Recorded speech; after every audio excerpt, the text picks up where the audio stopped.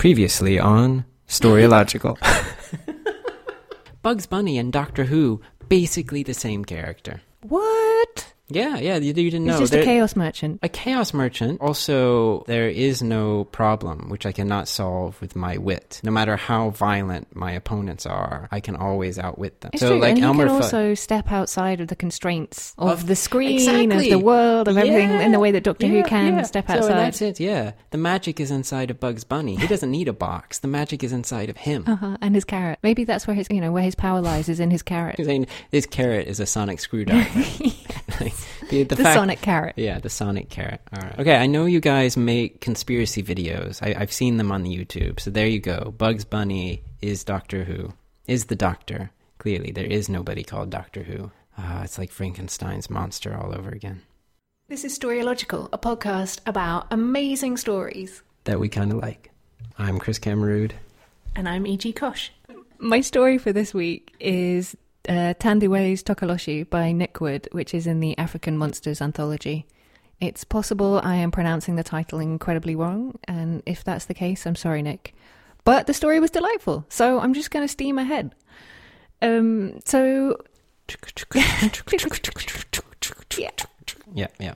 Exactly. So the story is about a young girl called Tandiwe who lives with her baby brother and her sick mum. And one day she sees a rainbow and goes in search of the pot of gold that might be at the end of it. So far, so simple, right? But then it gets into being a story that is about stories and how we use stories to form our identity, and how Tandiwe is at that moment in her life where she's choosing what stories are going to be part of that identity and looking at all these different sources in her life for what those stories might be.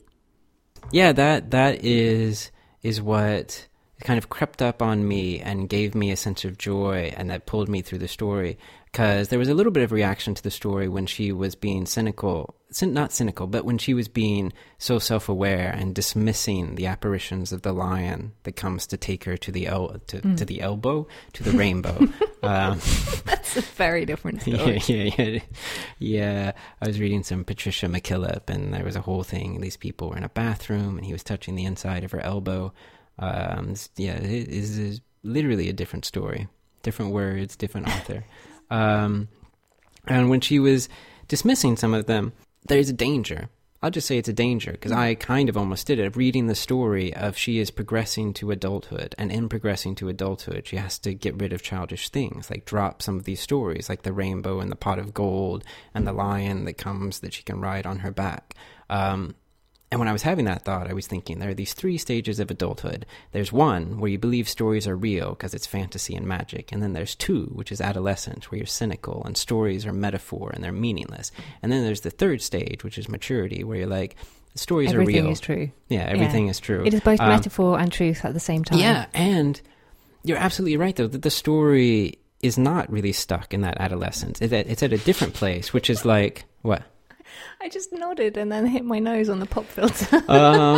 That's the kind of podcast we're running. I was so enthusiastic in my nodding. Class.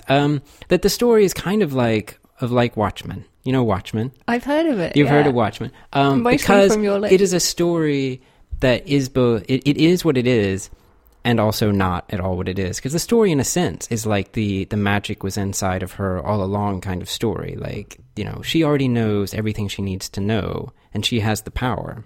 And it's not the stories that are giving her power. But you're right, that it's not just that some power is in her, but that the stories she already knows that are in her are the right stories. And so most of what, the rainbow and the pot of gold, those are white stories. And there are a few times when she discusses what are white stories. And what I love is the lion disappears, the rainbow disappears, there is no pot of gold. The things that exist at the end of the story are maybe the Tokoloshi might still be out there. But what is particularly poignant and magnificent is at the end of the story, her dead grandmother is there to give her younger brother and to say that your mama has died. And there's nothing in the story that indicates that dead grandmother is not real. No. And that is part of what she's chosen to believe as real, what she's chosen is going to make up her reality. And that choice of what stories we will allow to make up our reality is the choice that you make as you transition from childhood to adulthood. Yeah, exactly. And I just going back to that thing that you said, like the strength is in you all along. I love the fact that when she gets to the end of the rainbow and she defeats the Tokalashi, and then this glowing being arrives and says to her, well, even though there's no gold, and I'm sorry about that, even though you're super poor and everything, but you have found something more valuable, the courage. And she's just like, fuck off. That is not what I need. Right. Again, you are wasting my time. That is somebody else's story. That is an image of an angel. That is the white story. And she's throwing all of that out and saying that this is not what's important to me. What's important to me are my grandmother and my brother and, to some extent her mother, although we don't get to see how that mourning happens. No, because this story is replacing that moment. This story is the story of the loss of her mother, and it is that transition. Yeah. In this story about stories and what they mean, I love that there is so much that is clear and explicit, and yet there is also a great deal that is not necessarily clear. So, for instance, this stinky Cape Lion carries her to the rainbow, and then after she's ridden on his back, he turns around and slashes at her shins, at her legs. Yeah, and he is a scorpion. Oh, right, the scorpion and the frog. But he doesn't kill her, he doesn't eat her, he doesn't bite her head off, which presumably he's totally capable of. He just does this one thing, and it's not clear why that violence happens. It's not, what does it mean? Is it payment? Is it marking her out? Is it some kind of talisman for her to carry back to the real world? When we never find out, and yet it feels so right and necessary and true in the story. Maybe something has just occurred to me right now. Maybe it's a metaphor or a representation of, the Cape Lions were indigenous to the Cape part of South Africa, and they were hunted to extinction by white men. So maybe that's what that is. That is the scar of the white man on Tandiwe's life. Delivered by an image of the thing that was erased. Yeah. Sure. Okay. I don't know. But it could mean so many things, and that's what's... you know what it could be? In the final episode of the 4th season of Buffy the Vampire Slayer, Restless, written by Joss Whedon, aired in the year 2001. I'm just going to interrupt here, readers, to say that we once won a pub quiz based entirely on Chris's knowledge of Buffy the Vampire Slayer and the other remaining works of Joss Whedon. It was a beautiful moment. Please continue. It was a good moment. The episode is more or less all a dream. And in the dream, there's a guy that has cheese that he generally wears on his head and says things like, I do not wear the cheese wears me. And Joss Whedon explained it as it doesn't mean anything. It's just a representation of the way that in dreams sometimes there are weird, odd things that don't mean anything, which he then realized, I guess, means that it does mean something.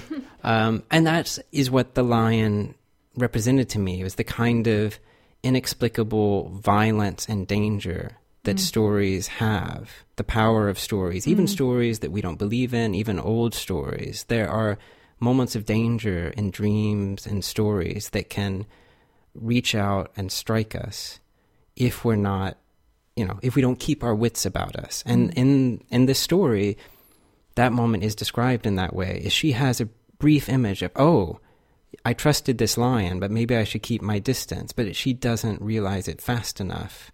Only fast enough so that she is just grazed rather than... This is a story about the importance of stories, and that is exactly demonstrates it. Yeah, they have an incredible power to shape us and harm us. Yeah. And in fact, that speaks to one of the other things I wanted to mention, which is how Tandiwe is at this crossroads, at this threshold of becoming a grown-up. And she's being told stories by a lot of different people in her life. So her grandmother has told her stories. at school, they're telling her different kinds of stories. White stories. White stories, exactly. And not only telling her white stories, but trying to tell her that the stories her grandmother says, that they're not suitable for a modern world. No, they're stories for old people. And so she's in this kind of cultural and generational schism where she has to pick, or not necessarily pick between worlds, but figure out what her own blend of those things is. Like, it wasn't clear to me until just talking through this, like what a moment of crisis it is for her. Not just because her mum's dying, but because of having to pick something to be. Mm-hmm. Yeah, something to be and to believe in, which are more or less the same thing.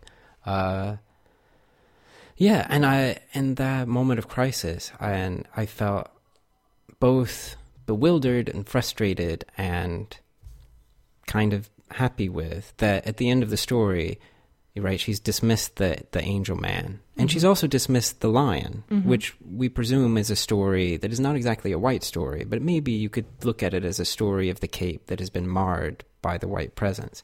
But at the end of the story, she says the Takalashi follows her back. But then there's that little bit at the end where when she looks out, there is no Takalashi. There's only the wind, which I say is bewildering because partly the way I read the story was that she was choosing her grandmother's stories. Right. And the Takalashis are part of her grandmother's story. And but that again, seems to negate it. It seems to negate it, and that the only reality is her dead grandmother. Like, that is who she believes in, as the ghost of that. But yeah, also was kind of satisfied with, because I feel like there's no more kind of white or Western frustrating story trope than the trope of, oh, it's just the wind.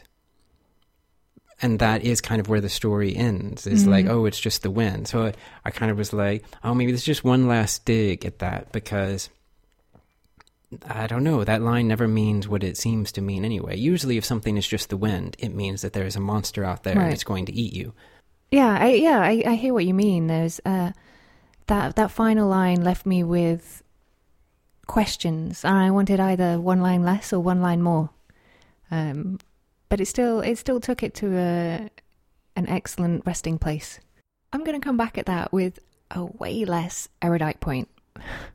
So when the lion carries her, it's described as a stinky lion, and I just love that word, particularly in the way that it's used here. It's so evocative, so simple, so childlike, and yet when you use it as an adult, it's so powerful. So yeah, this is my vote for stinky. Beautiful word. Also, I believe the lion's back is rippling with muscle. So I appreciate it as well, as in a lot of fairy tales, that something that seemed kind of childlike, like this glorious idea that you could ride a lion. And in the way of fairy tales, that image is both more violent and more sexual, and in that way more true to what it is to be a child. Like, the whole idea of innocence is only really ever true when it is complicated. Innocence only exists where it doesn't. My story for this week is Appliances by Nikki Alfar, which is in Heat, which is part of a trilogy of Southeast Asian urban anthologies, the other two being Trash and Flesh. We were lucky enough to see the launch of these anthologies in London, where we live. Sometimes I forget, not in the sense of forgetting the place we live, but forgetting, as one does, like the conception, the idea of a city you had in your mind before you came to it. And then you remember, oh yeah, I'm living in that place. I'm living in London. It's a pretty cool place to live. Appliances by Nikki Alfar. The new electric... No, I'm not going to read the whole story. This story, much like 6 Things We Found During the Autopsy, is a story from a male point of view. It is a story of a male experience of women, but delivered by a woman. Delivered in a way that more or less eviscerates that point of view as it delivers it. And That is a bulletproof kink for me. If you can deliver a point of view and at the same time eviscerate it. And it's done with such boundless joy and enthusiasm as well. Yeah, that is... I mean, eventually I'll summarize it. But yes, the story has such delightful... It's just a mirthful glee stomp.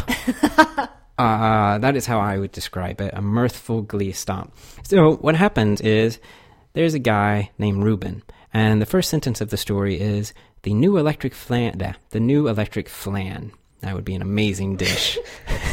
Or a new dance craze, the electric flan. No, the first sentence of Appliances is, the new electric fan blew Reuben's girlfriend right out of bed. It's very Etka Carrot in its magical, weird... yeah.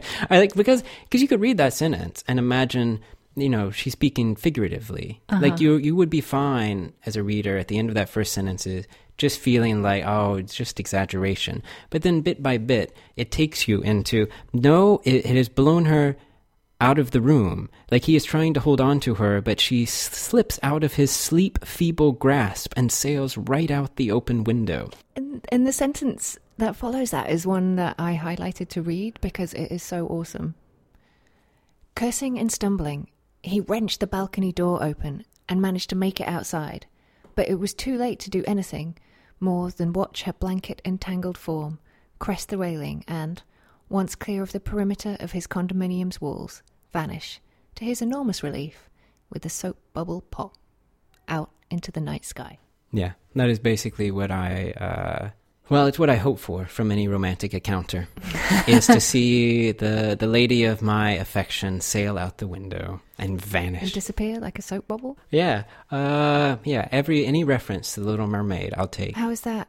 I don't remember that part. Because in the Hans Christian Andersen version of the story, what happens to the mermaid is either a tragic death where she dissolves into a bunch of bubbles that disappear, or a magical moment of transcendence where after all of her bodied struggle, her struggle with her identity, she has transcended. I prefer the transcendence to an actual bird rather than bubbles that disappear, because that kind of seems like you're gone, rather than transcended.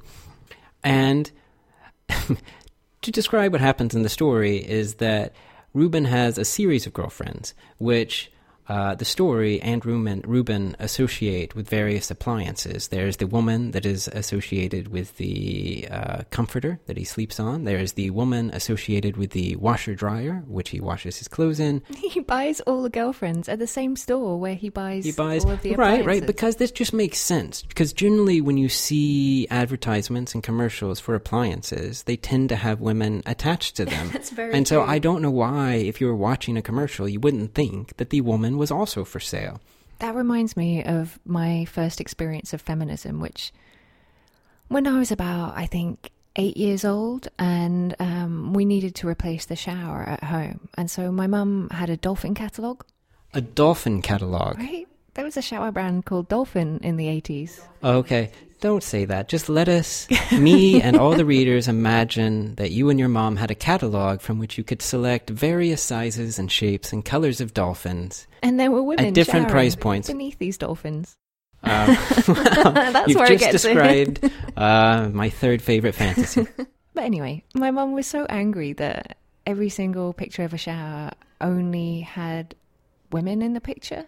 She wrote them a very stern letter about how inappropriate this was and how she wouldn't be buying any of their showers because her showers, they were going to be used by people of all genders. And I guess it opened my eyes at a very young age about how these kinds of stories were being fed to us. Yeah. Anyway, end of sidebar. No, Please don't end it. That is a direct bar. That is an inline bar, because that is what this story is. Because each treatment of Reuben, each experience that Reuben has of the women in his life that he has bought from this same store where he also buys his appliances, is one of, who is this woman? What is her function in my life? How does she fit my desires, my checklist of what is good? Yeah, and I want to jump in to talk about how clearly Reuben is a misogynist twat. Oh, at the very least, clueless. And the product of a misogynist society. Yeah, I'll take that. A clueless man that is a product of a misogynistic society, which we call Earth. Yeah. But the way Nikki has delivered this story, at no point was I frustrated with either her as the author or with the story itself. Clearly she was aware of it, but she wasn't pushing it too hard to make it feel like she was really preaching at us. Sometimes it was quite sexy. Yeah, it was quite sexy. Yeah. That's what I like with my cutting satire. Sexiness. It's really all I want from a washer dryer as well. Give me a little sexy. Yeah, that's how you sell it. You're so wrong. I don't know how she did it, and I kind of don't want to pick it apart too much because it's you've just run so into the beautiful. wall of what we're doing with our podcast. Because it's like, she does this amazing thing. I don't know how. Let's not talk about it. We can talk about it. I'm a little bit scared it will ruin the magic. Well, what she does that I think is so good is create effective satire, because she's both telling the effective story of Ruben as a person, but it's also built inside of this world where sexism has been commoditized, and yet she does not let go of that premise to preach. She just follows the story hard, and that is what makes it successful. And I think one of the other things that works is that also, like Six Things, the images are gorgeous and violent and weird, and their juxtaposition with the commodities of a fan and the washer dryer and the air conditioner and the comforter wedge themselves in your brain in a way that is more complicated than any kind of preachiness could be. Because yes, it is horrible that woman has disappeared in a soap bubble pop. But damn it, if when I read it, I don't think, oh, that's gorgeous. That's good. I like that. And that is the power of stories, is they can feed you your world in a way that is both more delightful and wicked than the world can ever be. And that is the hope for stories, because advertising is really good at presenting you with a world that both seems more real and yet is so empty. That is the mark of this story, is that in those unreal images, it kind of implants a greater reality than the kind of bright, dead advertising that exists, which is so hyper-real as to ultimately erase reality. Yeah, it's kind of a fantastical whimsy, yet it still manages to build a very solid foundation in the world. And so you never wonder why or how anything happens, and you just kind of accept it when one of the girlfriends folds herself up and disappears into the lint collector in the washing machine. Another brief sidebar is I think this is probably the episode where I should discuss how I once had a dream of Christina Aguilera. Maybe in my early 20s. Haven't we all? Probably. We might not have all had this dream, which is that she was having some kind of concert in the underground. Not London. I think it might have been Paris. I don't know. I had never been to the Paris subway at that time. And I was there. And after the show, I was going to go up and talk to her because maybe we had had a moment of connection or something. And as I got closer and closer to her, there was a moment where I ran into a pane of glass that I had never seen before. And the dream just kind of wiggled away from me. And now I was in my room watching her on TV. And I had never really been there, and it wasn't real. Wow. And that was the sense I had of the story, because you're right, it never drops the reality of its satire. And yet what gave it to me a sense of greatness and wonder, and even gives to Ruben a sense of humanity, is that, as you called him misogynist, I called him clueless.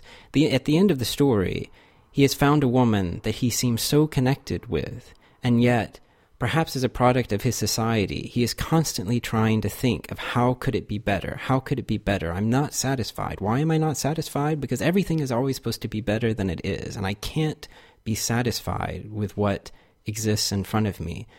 And rather than that woman just disappearing because of something he does, that woman says to him, here are all the things that suck about you, so I'm going to leave. And she steps into the TV and disappears into the world of the TV. And the last line of the story is his remark of kind of tragedy, of him looking at her and saying, it all seems so real. And that was the moment when I remembered my dream. That was the moment I remembered that kind of poignancy, where the misogyny of advertising is deep and entrenched and evil. But there can be a sense of loss when you have to strip that away, because there's a reality that is presented to you. Just like in the story we were talking about before that Nick Wood wrote about Thandiwe, about, like, no, that rainbow, no. Sorry, there's no pot of gold. Yeah, and your life will be better for losing it. It doesn't mean that there isn't any cost in cutting that out. No matter how worth it is. I too loved how the final girlfriend chose to leave him. I could have probably enjoyed one extra paragraph at the beginning of the last section. I felt like maybe it just hit me a little bit rushed. But where it ends up at the end of that section with her stepping into the TV and these very specific moments and details around his sense of loss, the fluttering umbrellas, the wafting of her hair, and the confusion that he feels about what's real and what's not real. It's very beautifully done. Yeah. I also thought it was a really interesting choice not to have the source of their breakup be his growing paranoia, which is what I feel like some writers might have gone for. But for her to become this sentient being in the story and be like, dude, you're basically not a very good person. Yeah, I think that would have been a mistake to give it to his paranoia, because in giving that last girlfriend her own, as you have said the word a lot, interiority, her own choices, helpfully allows you to look at the rest of the story and wonder, did all of those girls vanish? Or did they just vanish from his life? Right. Did they also choose to walk away in their different ways, and maybe he just didn't notice? It's a fantastic way to read the story, I think, that she has that interiority, she has that choice at the end. But the fact that at last Ruben's point of view hears that and sees that person leave and yet maintain their own reality, even if it is separate and unreachable for him, is his own growth, and is what makes that last line where he says it all seems so real have an extra sense of poignancy. Because just in his recognition of her being different from the other girlfriends, he's grown even as he's lost. You feel like maybe he won't head straight back out to the shop to buy another one. Yeah, I think his warranty is expired and he's got too much credit card debt, so it's, it works both ways for him. Bye, Ruben. I hope never to meet you. You're so cruel to people sometimes. I mean, it's just in the story. Yeah, I mean, who knows? Who knows with Ruben? It's just my glorious thing as a writer. I don't have to sit in judgment of the characters. I can sit in judgment of the systems that impact upon them. My other sidebar is how despicable the phrase high maintenance is. It is one of my least favorite expressions that has ever slipped from anyone's lips. The idea that, and it is only a woman, of course, in particular, is either high or low maintenance. Part of what I love in this story is that is the only real place where she draws a very literal line between here's the language we use to discuss women that turns them into products whose only value is how they function in our life and how difficult or easy they are to maintain. And everywhere else in the story, there is just, as we've said, the bright, dark whimsy of these women fluttering in and out of his life. And the only connection between them and appliances is that he buys them at the same time. Thanks for listening, readers. As generally happens, we have not managed to discuss the infinite number of stories that exist in the world on this episode that is only 30 minutes long. So if you want to let us know about anything that we missed or other great stories that you've read, then you can hit us up on Twitter. We are at Storylogical. Which is story. Like the word. Oh. Like the smoke room that is shaped like a letter O. And logical. Like recursion. Which I still don't think is a word. You can follow Emma on Twitter. She is at EGKosh. And you can follow Chris on Twitter at Kuvols, CUVOLS. And of course, for show notes, links to the things we referenced, appropriate GIFs, a chance to subscribe to our newsletter and this podcast, you can always find us at our home on the interweb. Storylogical.com. Thanks for listening, readers. See you next time. Happy reading. CUVOLS. Yeah. If you ever want to know what that means, find me at a convention. It's not a good story, but it is enjoyable to listen to me tell it.